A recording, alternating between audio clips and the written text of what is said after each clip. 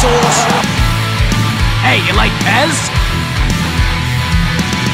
It looks like that. Here's Heaney from the boundary line. He's an expert at these.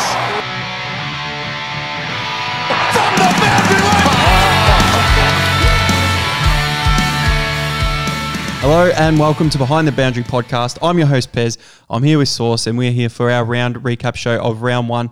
Sauce, how good is it to have footy back? Hey guys, amazing to have footy back. It was great to actually be at the footy as well, Pez, and that first holding the ball signal and the sound from the crowd, $2 pies, cold mid-strength beer. Oh, it was all happening. I saw a few things on Twitter about the mid-strength beer and the prices going up and things like that. So that's not very good, but I haven't been to the footy yet, so I'll hopefully get along in round two. But did you use the old, he's been doing it all day, No, but I did tell the bloke next to me about that. I said, that's one of the best things I like to hear at the footy is that he's been doing it all day, Did you hear it? No, I didn't hear it. Oh, that's really disappointing. We were talking about the good sounds of the footy. Yeah. Yeah. That's a definite good sound of the footy. And I looked back at the first game on Thursday and I looked back to last year in 2020 and just the difference because they had no audio last year. They had no fake crowd noise. It was just all sounds of the game, what you could hear on the field. It's so much better watching footy with a crowd.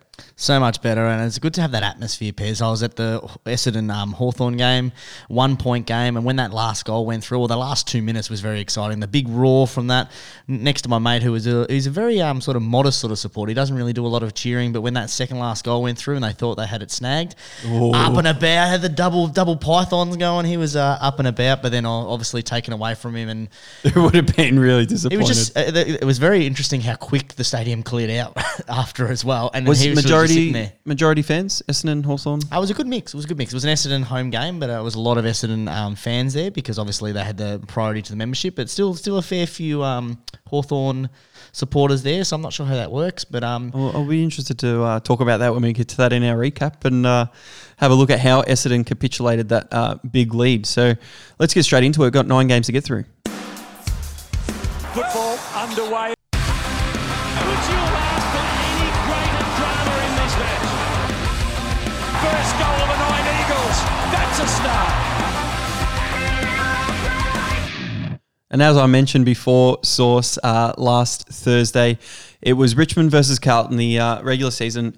We spoke about this as the round opener, season opener, last week on our show, Behind the Bound. If you haven't already, follow us on Twitter, Facebook, at Behind the Bound. Richmond won 105 to Carlton's 80, beating them by 25 points in the end, and it wasn't that big a margin. It was about 6 minutes before that. No, it's the same thing that happens every single year. Carlton came out flying. The middle of the game, it was sort of dominated by... dominated by Richmond, and then Carlton made their way back. And then the last quarter, the man on the mark reel really opened up. And typical in Richmond fashion, they bowled out to a 5 or 6 goal league. And really disappointing for Carlton because it's not probably how the game properly illustrated how competitive they were for 90% of it.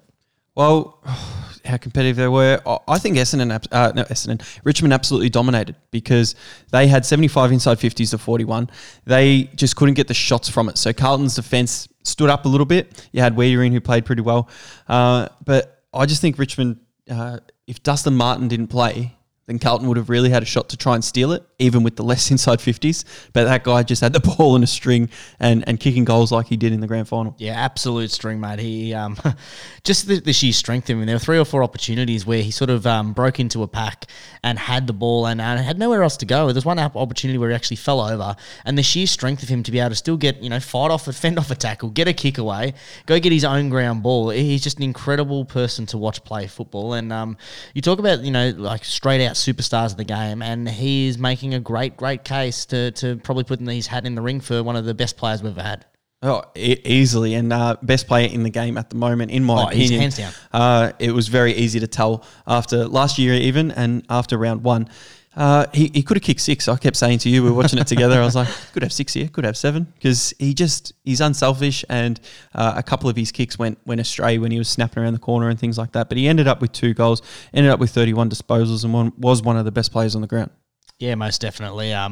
There's nothing more you can say. Clear best offensive player on the ground. There's 3 votes. There's the 3 votes. Yeah, straight away.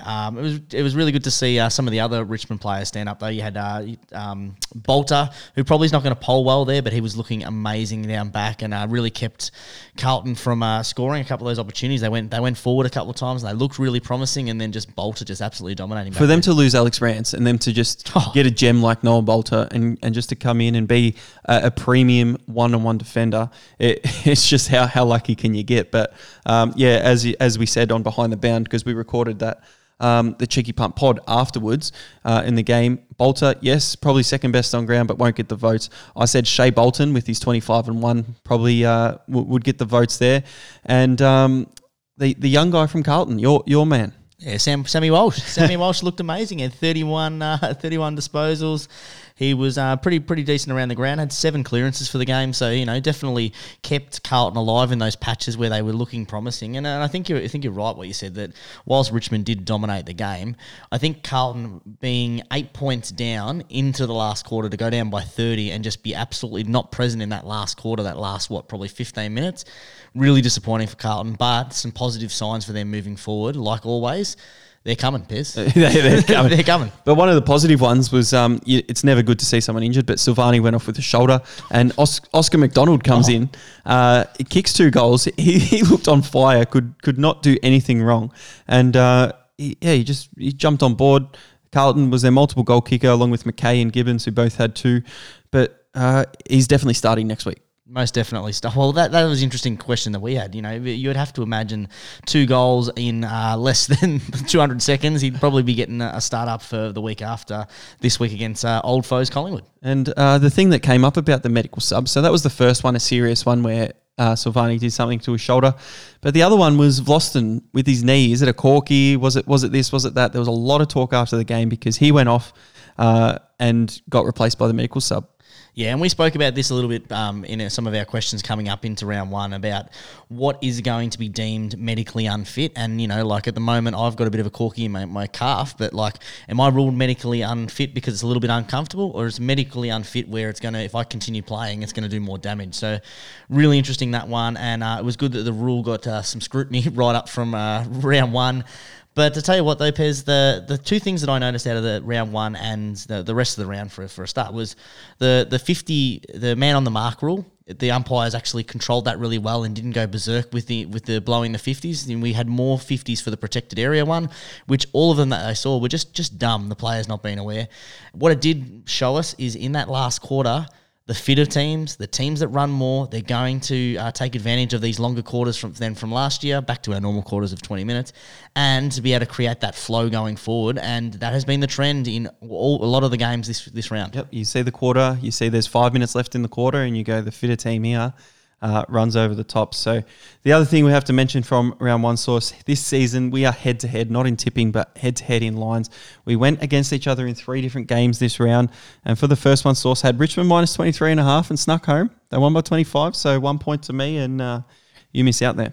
Yeah, I did miss out on that one. I was a bit disappointed because I think early in the last quarter I said to you, well, you went the early crow. I went the early crow, and then they went bang, bang, bang, bang, and I thought, yeah, right. Yeah, shit. Yeah, absolutely shit. So, all right, on to the next game. We have the Western Bulldogs, or Collingwood take on the Western Bulldogs. And it was an interesting game, touted as a bit of a, could have been a bit of a grudge match for Mr. Treloar.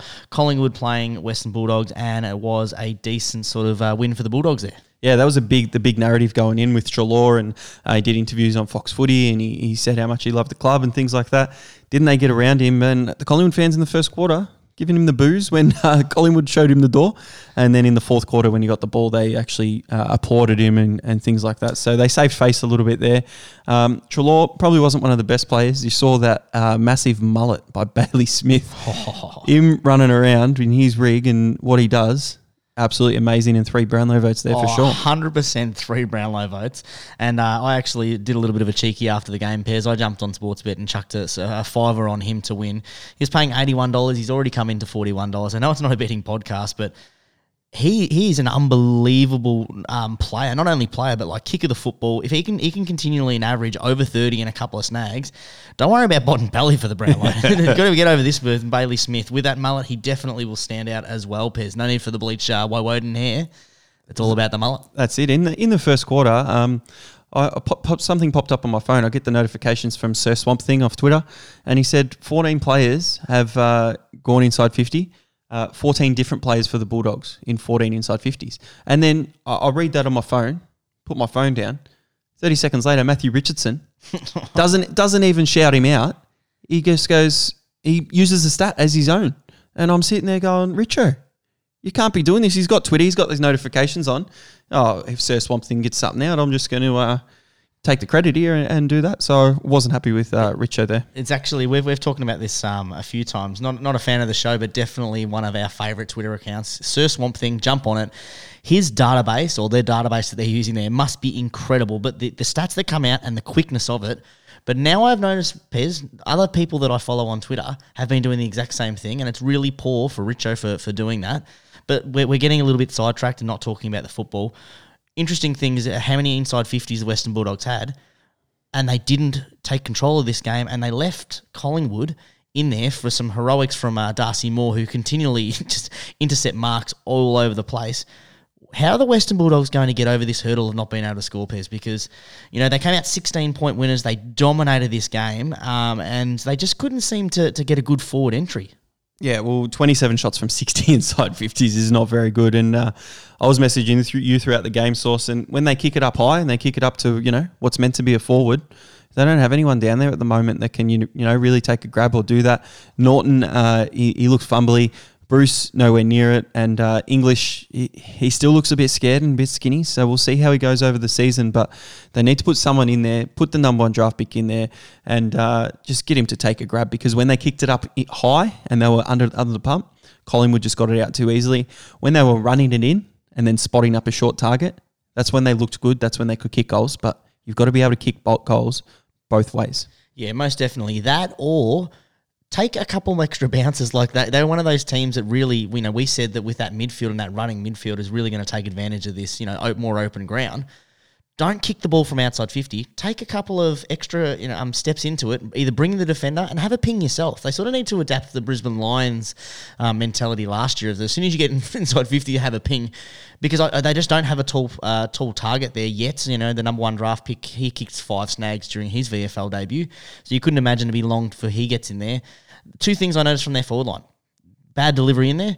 And they can't take overhead marks. So why are they bombing it down there? Have the ping from just inside 50 and make it better for the scoreboard and make it a decent shot for winning. Yeah, that's definitely what they have to do. But 9 of the Bulldogs led the disposals for the game, and the 10th player was Scott Pendlebury. I'm really interested in your view on Scott Pendlebury during that game. He had 25 disposals. He kicked a point. He had 6 turnovers. He looked a little bit slower than usual. He looked like he was actually getting caught. And is he on the decline?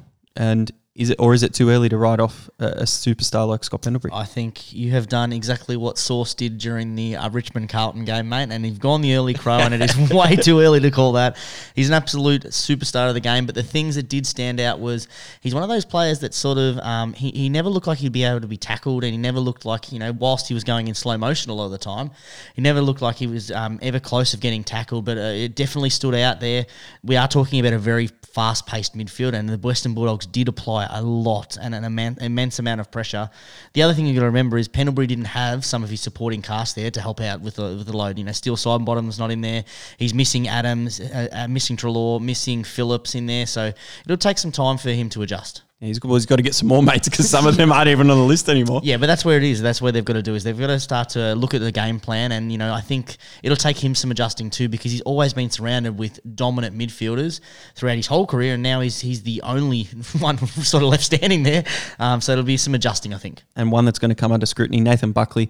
He's already heard a lot of it this week because of that loss, and can he get this Collingwood side who had salary cap issues, big things going on about Brodie Grundy as well, and is he worth a 7 years, $7 million deal?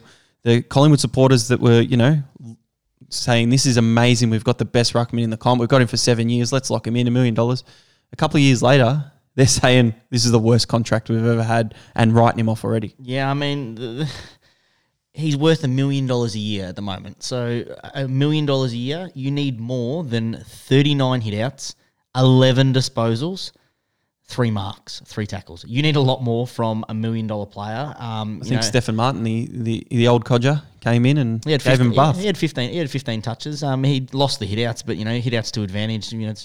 That's not really documented on the stats that we're looking at here. So you couldn't imagine with the way that Western Bulldogs dominated that he won that stat either. So got first touch of the ball, but was ineffective.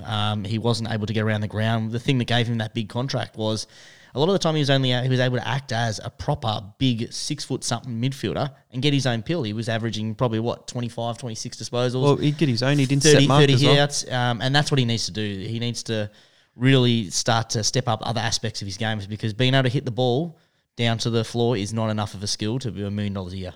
Not at all, but Western Bulldogs, the line early in the week, their source was -3.5 before the bounce. It moved to -5.5, but the Bulldogs still would have covered that as well. So we both jumped on the Bulldogs there. So you're off the board for the year, and I'm 2-0. Yeah, then we get into the Saturday games and the entree, as we said it, football all day. If you sat there from 1:45, you didn't have to move off your couch till about 11 o'clock at night. I didn't. It was good. Pez would have got through the very best. We had the first game was Melbourne. A lot of questions coming into this game. Obviously, their pre-season hadn't been too good, and Fremantle with an abundance of injuries. Melbourne were able to get the job done by 22 points, but it wasn't as easy as that 22 points seemed. The skill level in this game, Pez, I was messaging you during before. Wasn't it, Paul? It was that first quarter, there was so many turnovers. It was like watching aerial ping pong, but not in a good type. It was going back one way, back one way, back one way. Melbourne need to get better at their skill set if they want to be a genuine contender. And you listen to Melbourne talk, they actually believe that they're a genuine contender this year. Their skill needs to improve. You take plus 12 marks inside 50 and you only win by 22 points. That's quite poor from Melbourne there, but they had their players, win the ball and do that as well. Stephen May, really impressive down the back there. Christian Petrarca is always a bit of a star there. And 23 disposals and 2 goals. We talked about him being dominant, and that's what he needs to do. The problem is he can't go get the pill and always kick the goals. They need someone else, and they did find Tom McDonald popping up a couple of times, 18 disposals, 2 goals, but they've got to find a genuine forward down there. And they've got Ben Brown. They've got him. They've got to find a genuine forward down there. Ben Brown on Saturday, he would have helped because he would have been on the receiving end of some of those marks, and he's a really good set shot at goal. So we'll see what happens with that. They got the 4 points, which was the important thing, but Goodwin is still under the pump. Fremantle had a lot of injuries going into the game when the teams finally came out. Source, no Michael Walters and things like that. So they kind of lost it beforehand, which was no good. And we both jumped on the plus 12.5 for Freo because we didn't know what the teams were going to look like. And it went out to minus 15.5 before the game, and that was no good there. But a big injury to Alex Pearce, who looks like it's another knee. Yeah, season ending, which probably. was very, very sad. And Hamling with an ankle, it looks like he'll be out for about 4 weeks. Most definitely. It was good, some promising signs from Fremantle, though, because we did talk about how, their probably big deficiency was being able to score, and they're a very defensive side, and they're also very young. So you expect them to gradually get better, but sometimes in that second year, you get those second-year blues, and a lot of those players drop off. Caleb Sarong was fantastic, 26 disposals. Adam Chera, the mature-age the mature-age player, 24 touches, and Andy Brayshaw with 29 continued his fine form. So some promising sign from the Ds, and realistically, they were in this game right until the end. The 22 points definitely didn't do it justice on that scoreboard. Mate, and Longmuir, he knew what was the problem, that they didn't have the forward line there. So he tried to put Pearce up forward, got injured in the first quarter. But Matty Taberner, his hands at the ball and his strong marking reminds me of Jack Darling. And he played amazing, kicked 3 goals, but he needs support up there because he can't do it by himself. And that showed last year in games when they lost, when he still kicked, 2, 3, 4 every week. They need that other forward up there, which was meant to be Jesse Hogan, who didn't work out. So now, who is it going to be up there? Yeah, I think we have to apologise a little bit. We didn't really give Taberner enough credit for his shot on goals, because he sort of came out of blocks last year firing with goals, but then he sort of really faded away. But his overhead marking skills is elite, and we didn't really touch on that enough in the last pod, so apologies to him. But 3 snags for him, really respectable for him. If they can get that from him every week, put Walters in there for a couple of snags, Fife for a couple, then they could definitely push for the 8. They'll be hard to beat at home. 100%. They'll be in that middle rank fighting for the 8. This game was probably not a good one to lose against a Melbourne side who might be on the decline still, but we'll see what happens. And it's only round 1. We can't take too much on board from it. But we move to the next game, and will we take too much on board here? We had the Adelaide Crows defeating your Geelong Cats. Adelaide 103, Geelong 91. They won by 12 points, Sauce. What happened here? Well, it was exactly what we spoke about in the pre-show, Pez. Not in terms of this game especially, but the teams that take advantage of that run, they will they'll look good. And Adelaide looked amazing early. They continually run. They took the game on. They opened the game up. And I mean, realistically, they held their own nerve too going to that fourth quarter when Geelong definitely were coming back and they kicked 4 or 5 in that last quarter. But Adelaide were very impressive. Absolute return of Tex Walker. Sneaky Coleman. Look at that, Walker, 5 goals. You wouldn't have picked it after the grand final in 2017 that he'd be back kicking bags like that. He had 4 at half time, kicked 1 in the second half, and finished with 5 there. But the thing, not only 5 though, 18 disposals. That was like 2 off his best ever. Like that's incredible. The thing that got me, after watching the Amazon Prime, we're just going to pump it up again with the Rory Sloane and they're following Adelaide. At the end of that season, they looked like they were together. I would have never picked Geelong not to cover the line here at 24.5. But the effort that the Adelaide Crows put in around the footy was next to no one. It was the best over the round for sure. And I don't know if they can keep it up every week because of their list. But if they can do that in spurts, they become a team that can get the upset win every now and then. Now, they're not going to win many games, Sauce. But here's one that they've stolen, and Geelong need to work hard now because they need to finish top 4. Yeah, really disappointing for Geelong here because we spoke about this, that they are definitely going to be the hunter this year. There's been a lot talked about them and how they're buying a premiership, and it has to be a premiership or bust. Not a great start, but handy little loss to have straight out though. Get the bad one out of the way. Round 1. This is not one of those games that you want to drop later in the year when you've got 7 or 8 game win streak and then you lose it to the Crows. That's one of the ones that you can sort of put away and be like, you know what? Round 1, they weren't prepared. They probably didn't give the respect enough to the opposition, most definitely not. They would have been absolutely exposed, and now they can actually plan going into week 2 against Brisbane. But yeah, really disappointing for the Cats. You think that they would have come out with a better effort. Yeah, well, they couldn't. They didn't. Their forward line didn't look too good. Isaac Smith nearly ran away with the game at the end. The fitness level he's got, and he kicked his 2 and missed one as well. But the big story was the big injury, the big tribunal that's coming up. Patrick Dangerfield elected to bump, knocked out Callie, and broken nose and blood. It didn't look pretty, and a lot of people calling for his head.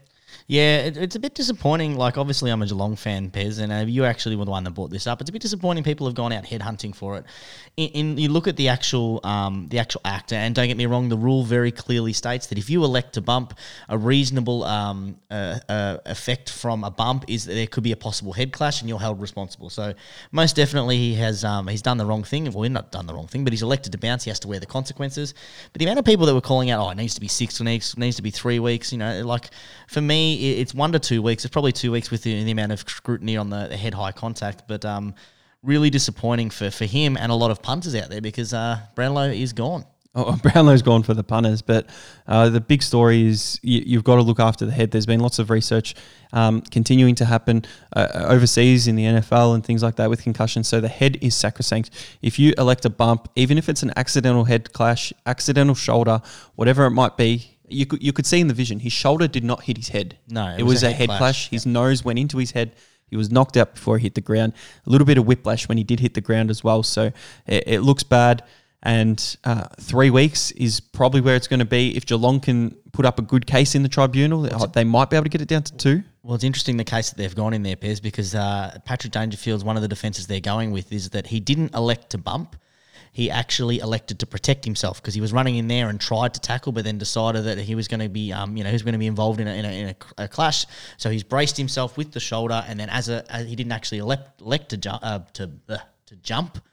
He actually elected to protect himself. And as you can see, he doesn't jump off the ground. It's sort of just a clash. So I don't think it's a great argument. No, he stayed on the ground, which is great. Yep. But he bumped. He didn't brace. He braced for the bump. That's what he did. He didn't brace to protect himself. Yeah. He actually braced for the bump. Put the shoulder and the arm out there.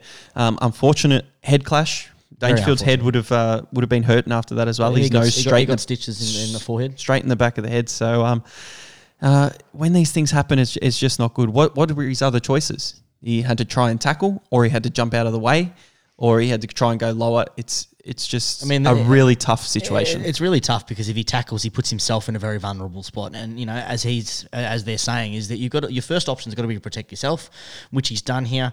I'm not saying that he should get off, most definitely not. It was a terrible clash, but there's two things I take out of it, Pez.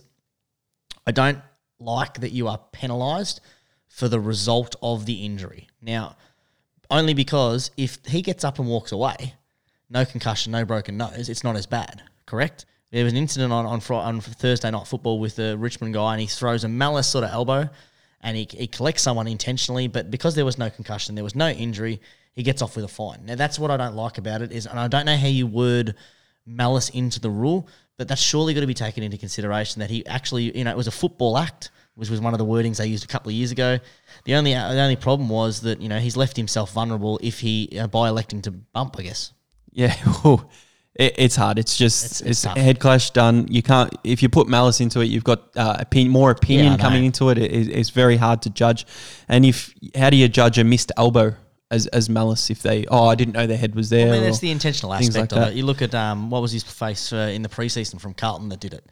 Zach Williams. Zach Williams, yeah, that was clearly an intentional act, and he got 2 weeks for it, and you're going to get someone who, again, the result is far worse because he obviously concussed and broken nose, and he wasn't able to partake in the game, and he's got 12 days off, so he can't participate in the next 2 games either. You've just got to be lucky. If you choose to bump and there's a head clash or their head gets done, you've got to be lucky that bloke might not be as bad and can get up and doesn't have to miss weeks and doesn't break his nose and all of those things. It's just it's the way of the game now. It's unlucky. You got to choose to tackle and go from there. I'm sure there'll be more bumps over the season because the bump was meant to be dead sauce about 5 or 6 years ago, and people are still bumping. So we'll speak about another bump that's not a tribunal but on one of the Sunday games coming up. But before we do that, this game you were at, Source, Essendon versus Hawthorn at Marvel Stadium. On the night, it was a tale of not even two halves. Essendon in the second quarter, Hawthorn coming back from 40 points down to win by a point. Even when Essendon hit the front again with 5 points up with about 2 minutes to go, Hawthorn got over the line by a point. Yeah, you most definitely didn't put that into justice, Pez. It was definitely a tale of 1 quarter versus 3 quarters because Hawks trailed at halftime by 39 points. The Bombers banged on 8 goals to 1 in the second term. That is massive. But then after that, they went on their own sort of 1 goal to 10 to 1 third term, and then they fell behind in the final 2 minutes, as you said. And Pez, I told you this needed to be the opening game for the AFL 2020 season, 2021 season. I told you. Yeah, do the opening game. Absolute cracker. Absolute cracker from 2 bottom sides, and all the Essendon fans that were going on about, you know what? How did you put us in the bottom 4? Have a look what you just lost to. You got a 40-point lead, and you lost to a Hawthorn side who aren't going to win many games this year either. And look what's happened to you. It's absolutely unbelievable. They covered the line by it was 2.5 Source. So you actually got that, snuck it in by a point. Little ripper. Hawthorn would have got the tip, but missed out on that. So I don't know. Ben McAvoy, I like the way he goes about it. He was the captain and did a few things like that. I always like Bruce when he can step up and kick a goal. But Tommy Mitchell in that second half, Brownlow medalist, just came in and this is my footy. We're moving it forward. We're going on from here. Yeah, most definitely. One thing I did notice from this game, and there was a lot of people talking about the free kick count at the end of the game. Now, Essendon definitely won that free kick count pretty heavily. But if you looked at it at halftime, this is where I have a problem with the free kick count. Because at halftime, there was a very big discrepancy between Essendon. I think it was about 10 or 15 different. But then what happened in the second half is obviously what happens, the umpires go in there and they have a look at the stats and they go, okay, well, there's going to be some opportunities here. Not avoiding free kicks for Essendon, but there's opportunities of ones that we probably can pay Hawthorn to make it come back a little bit. And that definitely came into effect in that second half. They definitely adjusted the way that they were umpiring across the game, and it didn't affect the result, most definitely, but extremely frustrating from an observer who doesn't follow either team. Mate, you've stolen my thunder in a game that's later on the Sunday again, but the free kick count is one of my biggest pet hates. When there is a discrepancy of 5 or more, and it just continues to grow, the fans that get on Twitter and just complain about the free kicks, you're stealing that game away from us, you're doing this, you're doing that. Watch the game and actually see which free kicks matter. Do you know what happens? When a player takes a mark inside 50 and then someone gives them a chop over the head, they've already taken the mark, that's paid as a free kick. We spoke about that Thursday night. But they took the mark. So that counts on the stat. So if you're not going to count those on the stats, it looks a lot better. And sometimes, you know what equals free kick? Effort. Effort can equal free kicks. So it doesn't have to be the umpire cost us this.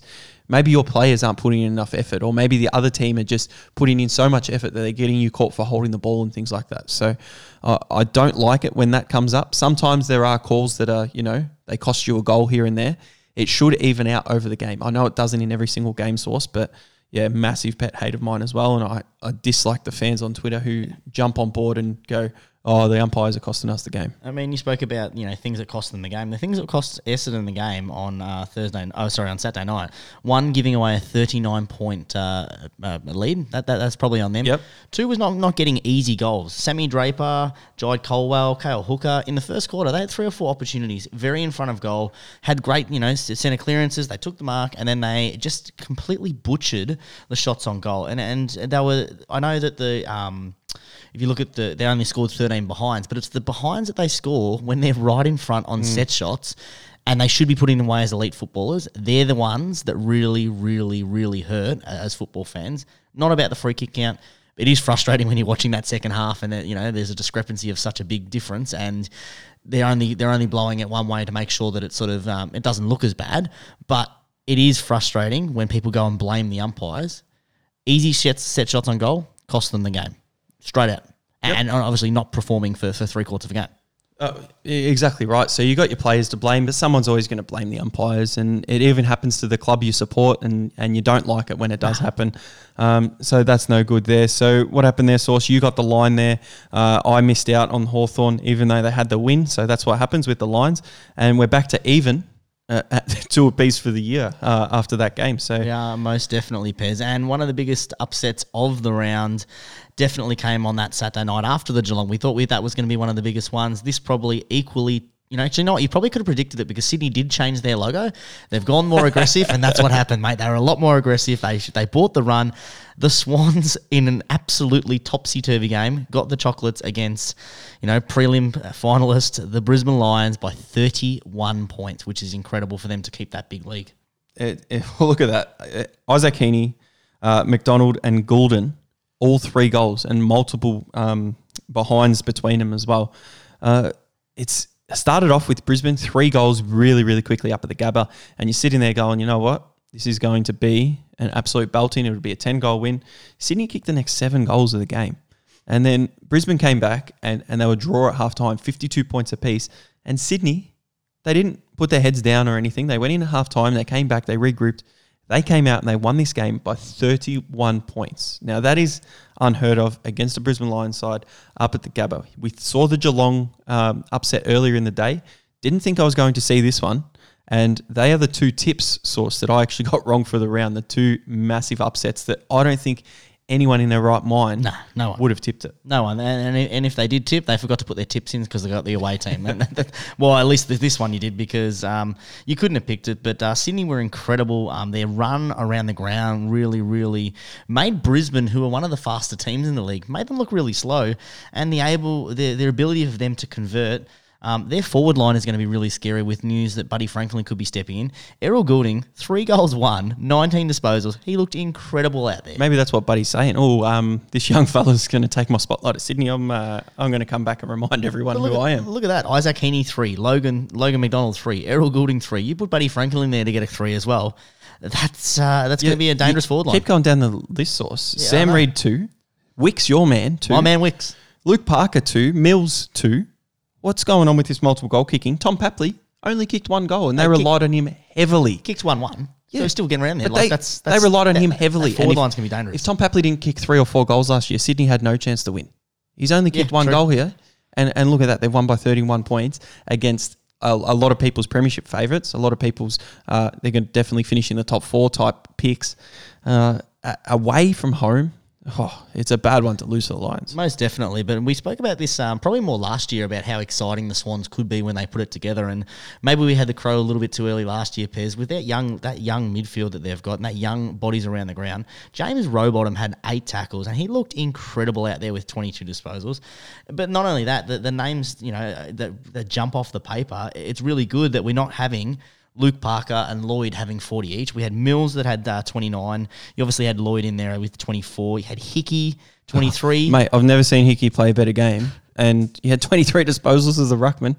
He's been everywhere, Hickey. And at his, fourth club now, and 23 disposals for Sydney. He actually looked good around the ground. He did look good. He looked like a brand new player. Because when I saw Hickey, I thought it might have been his brother or something, because another young star. I'm unaware that he he actually could play football. So it was probably good that they had Robbie Fox out. Allowed him in there. When he was out, that's when I should have gone the tip for Sydney, because he didn't turn the ball over in the back line. But I can't believe that Brisbane, went into half time, even at 3/4 time there, and couldn't come out and really get some grunt in there in the middle and start winning the ball out. Joe Danaher's, debut, he kicked a goal. He was really happy at the start of the game. He kicked 2 in the end, but he grabbed his jumper and said, you know what, this is where I belong. And then they go on to lose. So it was quite disappointing. Most definitely. Speaking of things that were a bit disappointing, we head on to the Sunday game, Pairs, and I know you're going to absolutely barrel this team, but I thought North Melbourne in their game against Port Adelaide, another team that finished top of the ladder last year, and they were one kick away, realistically, from playing in a grand final. They came up against the Power, and they got absolutely pants by 52 points. But early on in the game, they had a decent sort of stronghold on the game, and they did keep that balance. If it wasn't for the second quarter 8-goal haul by Port Adelaide, showing that they now, with adding Aliir and Fantasia had 4 goals. I think he had 4 goals. 4. Like they've just added another elite forward into that already strong forward line.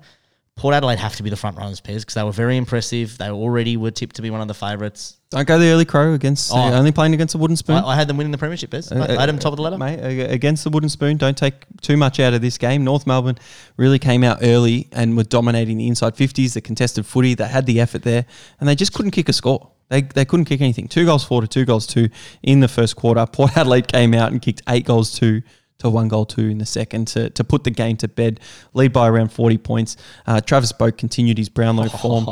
Isn't he great to watch? He's like a fine wine, isn't he? What's he now, 33, and he racked up 27 and 9 clearances. And this incredible. Is when you can't write him off. And one thing I did notice about Fantasia, yes, he's a silky smooth finisher. A couple of times there where he did kick goals and he finished the goal, he could have passed it off. A little handball over the top, or a little chip kick 15 metres in front of him to a guy that was standing there, easy set shot. I think Fantasia a little bit selfish, and then you got to be on your new club. Might have got told about it, because in the fourth quarter, about 3 minutes to go, he could have kicked his 5th, passed it off inside the 50. So I think it got mentioned. I mean, you got to remember that Fantasia has had a long time away from football, very inconsistent run at Essendon, and when he was playing, he was unable to get a couple of snags because the delivery into that forward line wasn't as good as it was yesterday. It was coming in absolute spades, mate. It was coming in left, right, and centre. Quick question for those Essendon fans that bagged us out for putting them bottom 4 and stuff. Do you think if Fantasia played on Saturday night against the Hawks, they would have had a win? Well, let's keep on moving there. But as we said, North Melbourne showed some early signs. Luke Davies-Uniacke, he's going to be incredible. I know I can't say his name. He had like 10 touches in the first quarter until obviously they went into a quarter time and Port Adelaide put some work into him. He finished with 20 for the game, but really impressive for some of their young blokes. Him, Atley, Jaden Stevenson at his new club had 33 touches. Would have liked him to see kick one of those couple of shots on goal that he had. He ended up with 33 and 2 behinds, but 7 tackles, 5 clearances. He was very good. He was dirty on himself when he missed a couple of those goals. Dirty. But the biggest stat for Jaden Stevenson, he's only ever been played in the forward line or halfback, he had 7 tackles. Yep. And that shows effort. Yep, and that was something that really lacked at times last year after his, first season that he had at Collingwood, where he came out of the blocks running, won the Rising Star, and then he was involved in that gambling betting saga. He's still wearing the stripes; they're just a different colour, so it's good for Jaden Stevenson. Not too hard to make an adjustment, but obviously now when you put the effort in there, very capable and quality footballer. And tell you what, if he played on Friday night with Collingwood, it would have included him more. You just skipped over that there. But I think Collingwood supporters are going to be bleeding for years to come. The Rising Star in 2018, and I don't know if he can become an elite midfielder, but he can definitely pinch hit in there, and he can go forward and kick goals. So we'll struggle at North, obviously, to kick goals, but he will try and get some. We obviously both got the line there, minus 31.5 for Port Adelaide. Not much else to say at this game, but probably the only thing was that North Melbourne didn't seem as bad as I thought they were going to. As I said, some of these young guys actually looked not too bad, Port Adelaide, though, looked very, very impressive, and they are going to be a force to be reckoned with, I think. Yeah, and I think what we said about Port Adelaide in our preseason lead prediction show is they are a team that care about minor premierships. Yep. So they care about every preseason game. You saw Geelong's effort, you saw Brisbane's effort. Port Adelaide, they're going to bring it every single week, whoever's on the park. They were missing Connor Rozee as well. So you bring him in. I don't know who you bring him in for, but you make that team even stronger. Yeah, most definitely, Pez. All right, get on to the next game, Pez. I know you've been dying to talk about this. Your Saints were extremely brave. This game could have gone anyway. It absolutely belted down with rain, and it looked very miserable sort of conditions. But your Saints escaped with an 8-point win. But probably the biggest story was the amount of opportunities that GWS had in that last quarter to really take it. And your never say die Saints with, count them, 8 players out, Pez. Eight players. Everyone's saying that. Brad Crouch, he's in your best 22. Yep. Paddy Ryder. Yep. Zach Jones. Yep. Hanbury. Yep. King. Yep. Frawley. No. Piss off. Definitely not. Rowan Marshall. And that's 6. Yeah. Yeah. Who else? Geary. No. So that's 6, isn't it? That's 6, yeah. 6 players because James I reckon Frawley. Frawley is in your best 22. Well, you look at our defenders and they're very unknown defenders. Dougal Howard, I've got to give him a big shout out. Oh, that's unusual for you. You love old Dougal Howard. I love Dougal Howard coming to the club. He will become an elite defender in the game because he can do it one-on-one. He structures that defence down there. Callum Wilkie, the accountant from Adelaide who came from nowhere, he's going great guns as well. Jake Carlisle can't get a game.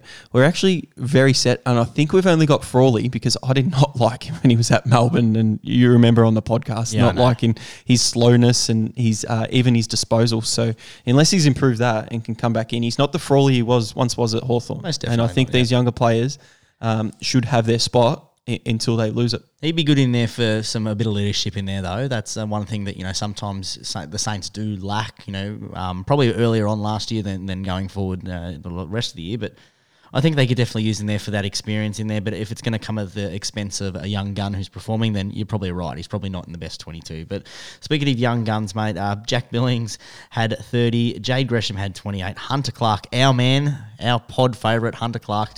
He looks incredible. And there's something we definitely had the early crow on that, Pez. I heard a lot of commentators talking about, he really sort of jumped out of in towards the final series. He had an amazing year last year, and we were on him right from the start. You've got to be on him. And when you watch the team closely every week, you're going to pick up on that.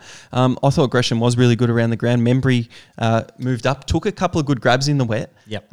Ended with 3 goals and 2 goal assists as well. He looked really good. Oh, yeah. And one thing I was really impressed with by the Giants was some of their ability. You've got Callum Ward. You can't tackle the bloke. Canelio, not that impressive, but he was getting the pill. He was moving it on forward. But Toby Green, whenever he's around the ball, so exciting. And he's not as good as Dustin Martin, yeah. No. He reminds me of Dustin Martin when he's around the footy because he just gets things done. He took an absolute screamer in the wet. Yeah. It was touch first, but they always pay them. they always do pay them. He had majority of the pill there, and you don't want to take that away from him. And he's come down with it in the wet. He's nearly taken a couple of other grabs. I would have loved to see this game in dry conditions to see what other players could do. But the players with skills like Toby Green, Hunter Clark really stand out when they play in the wet. Yeah, most definitely. Like Toby Green had that 1 goal after he took that big screamer. Had 3 behinds. Probably could have, in dry conditions, probably at least would have had 3-1. You're very lucky that it wasn't. Did you see the goal kicking? He looked electric around that forward line. So many shots that just went across the face, out on the full. For both sides, it was absolutely ridiculous. But St Kilda, I think they just had that small forward structure where when they did get the ball forward, it would come to ground and they could continue to, get it forward. Jack Higgins from Richmond, very, very impressed with him coming from there and able to do that. Dan Butler didn't have a massive impact, but did it where it mattered. And 40 seconds to go, kicked a very, very electric goal, mate, and definitely handed you guys that clear victory. Look, I did see on a little Snapchat of you having a nice little celebration. Oh, did you? I saw that. I didn't see that Snapchat. I was obviously not sent it, but you were enjoying that goal very. Oh, mate, you should have seen me that afternoon on the couch. Oh, you did. I didn't. I didn't know that. That's news to me. So there you go. I hope that's saved there so I can actually have a look at that. But he got the call where he actually bumped. He elected to bump, and Callum Ward's dropped the ball. And he didn't tackle. He had his arms out, kind of going around him. But that's the big controversy. St Kilda up by 2 points, about a minute to go, and people saying it cost GWS the game. Now, St Kilda were up in the wet, GWS in the back 50. The ball was loose. I don't see the call costing GWS the game. Yes, it finished the game and gave them no chance to do that at the end. But it's the same thing with the free kicks differential source. GWS killed that differential. St Kilda supporters on Twitter were going on about it.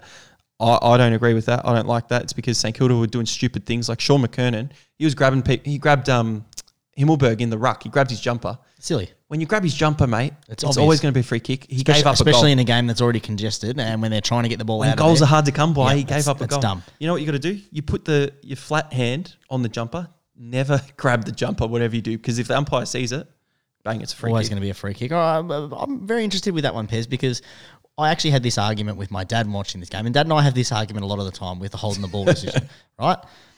To me, that is 100% a free kick because he did not dispose of the ball correctly. Yeah, but I don't know when that's a rule. Sometimes of course it is. No, sometimes it's a rule, sometimes it's not. Maybe they shouldn't have called it holding the ball, but it should have been dropping the ball or a throw or something because you can't just drop the ball. But the attempt, you always hear that in the round, yeah? No. Oh, yeah, yes, you do. He attempted to kick it. Oh, yeah, when they get tackled. But that's when he's slung been around. tackled and he hasn't had the opportunity to get rid of it and he's made the attempt. In that one there, realistically, he's been bumped and the ball has come out of his hands because he had possession. He didn't dispose of the ball. Therefore, it has to be holding the ball. Maybe it's not called holding the ball. Maybe it's called dropping the ball or a throw or whatever. But he did not dispose of the football correctly. In our game, you have to kick it or handball it. He didn't either. He has to be pinned. No, well, you got to watch the games this week and see how many times it actually happens. I watched all games last week, so don't tell me I have to watch games. When there's players that don't dispose of the ball source and it's called play on, he attempted to kick it, play on, and sometimes umpires will come out of the blue and say, oh, incorrect disposal. And then I'm wondering, does this rule exist? I don't know if it does or not. It has to exist in Pez, and I think that, I think they actually probably just need to clarify it because I have this argument with my dad all the time because he's like, that's not a rule. The rule is that it just has to actually be tackled and you have to dispose of it effectively. And it's like, there is nothing called incorrect disposal in the rule. Well, I don't know what's going on with that rule, but we'll watch that with intent. It only came about because it was in the last minute of the game, but St Kilda get a brave victory, as you said. Loney, ridiculous snap in the wet from the side to get him back in it, and then Seb Ross, he kicked one out on the full by 30 metres earlier in the game and then stabbed one from 50. So a couple of things that happened for St Kilda in that last quarter to rally. You would have thought 10 points down, Himmelberg standing in front, ready to put them nearly 3 goals up. That was to seal it, and he's hit the post. He's missed it. St Kilda have come back and stolen it by 8 points, and they get the 4 points. GWS have to go over to Fremantle next week and see what happens there. Very interesting tough game for them as well. Hopefully for the Giants that those injuries are still there for the Fremantle Dockers, and they can bring that same sort of effort and intent to that to the game in SBS Stadium. That's it, Source. And that I was on the Saints, of course, and you were on the Giants, so that's where I've pipped you this week on the Lions. Pipped me on that one this week, and I don't mind being pipped by one of those ones in the topsy-turvy games and all the ones that we talked about as being the straight-out obvious ones. I'm glad they all lost. Yeah, it could have gone either way. But we finished the season over in Western Australia at SBS Stadium. We had West Coast versus Gold Coast, and before I will say it, West Coast 25 points, 83 to 58. But the biggest story is Matt Rowell off with a knee in that first quarter. He was on the crutches, came back to the bench, and people had to get around him because I just hope I don't hear really bad news about this. I just hope that he doesn't become like a Greg Oden or one of those players, Canby, with those sort of number one draft picks who just don't seem to ever get rid of that injury tag. He's shown us so much already. Shown us so much. And look, he looked really, really good in that first quarter. I thought he was probably going to end up with 30 touches, and actually at stages they really, really the Gold Coast Suns, let's be clear here, they stood up when he went down. If you add him into that side, they were a very big chance of snatching this game because the West Coast Eagles were not that impressive.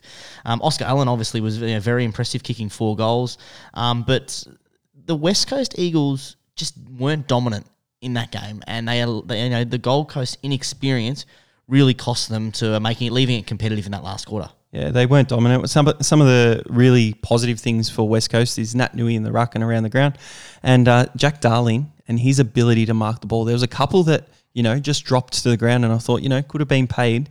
The way he goes and runs at the footy hard and marks it, really impressive forward. Will be I think, their best forward this year and kicked the most goals for them. King down the other end, same thing. He's impressive up the ground as well. You had Miller, who was, trying to do a tagging role early, and then he had to, get off the chain. He got a goal from a stoppage there, and it really helped him. Gold Coast led by a point heading into the third quarter. Yep. And then West Coast just, had to go, this is at our home ground. This is going to be really embarrassing. We've got to turn this around, and end up winning by 25 points. And the thing I don't want to say about the Gold Coast Suns is they were brave. Because that's the narrative last year. Yeah, no, they're past that now. They're at that next stage of their career where they need to look at this game and go, like, you know what? That's where we need our experienced players and our senior players to step up and not have those really ticky-tacky, terrible decisions that they made sometimes, that all of those goals in that last quarter came off poor decisions and turnovers.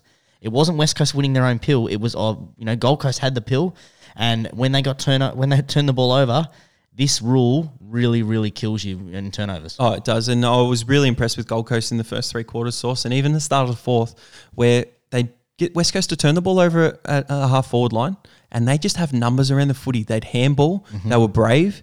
They were accurate in their kicking. Yeah. And they just looked like a really good side. I know it's a bigger ground over at Optus, but I'd love to see them against a team that isn't as experienced as West Coast as well, who were able to just, bigger bodies and able to get it done in the end. But Gold Coast are going to, not upset, but they're going to beat a lot of teams this year. They're going to be really competitive. And I was really hoping that they actually would get that game, because for them, for experience as well as confidence going in, to go over to SBS Stadium and beat an experienced West Coast side that, many people have finishing the top 8, one of the best sides in the comp, a lot of people are saying, they really showed a lot of fight, but that's where they need some more than just fight, and more than being brave and more than being courageous. They need some results. They need these wins. They need the wins, because a 24-point loss after 25-point loss after going into the game, as $5 outsiders, and really the line was up at 28.5. For them to only just cover it is not good enough. And realistically, I know that they went down one person on the bench, and they had Rode, probably their best midfielder.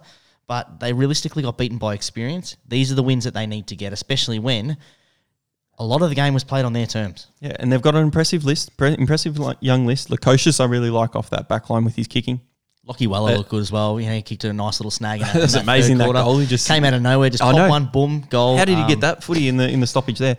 But Oleg Markov as well from Richmond, a fringe player from Richmond. Great pickup. He played really well, took some really good marks, made really good decisions.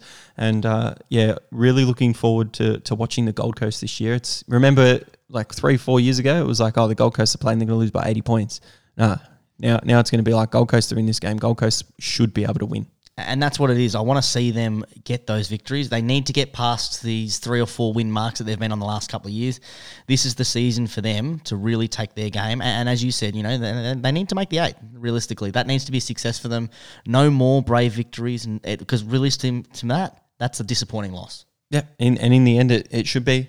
They need to let that burn. They need to go around and do other things. So that closes off the 9-game Source, and Gold Coast Suns 27.5 it was when we got it, so we still covered it there. Lucky Cripps missed that goal at the end. Yep, hit the post, which was good.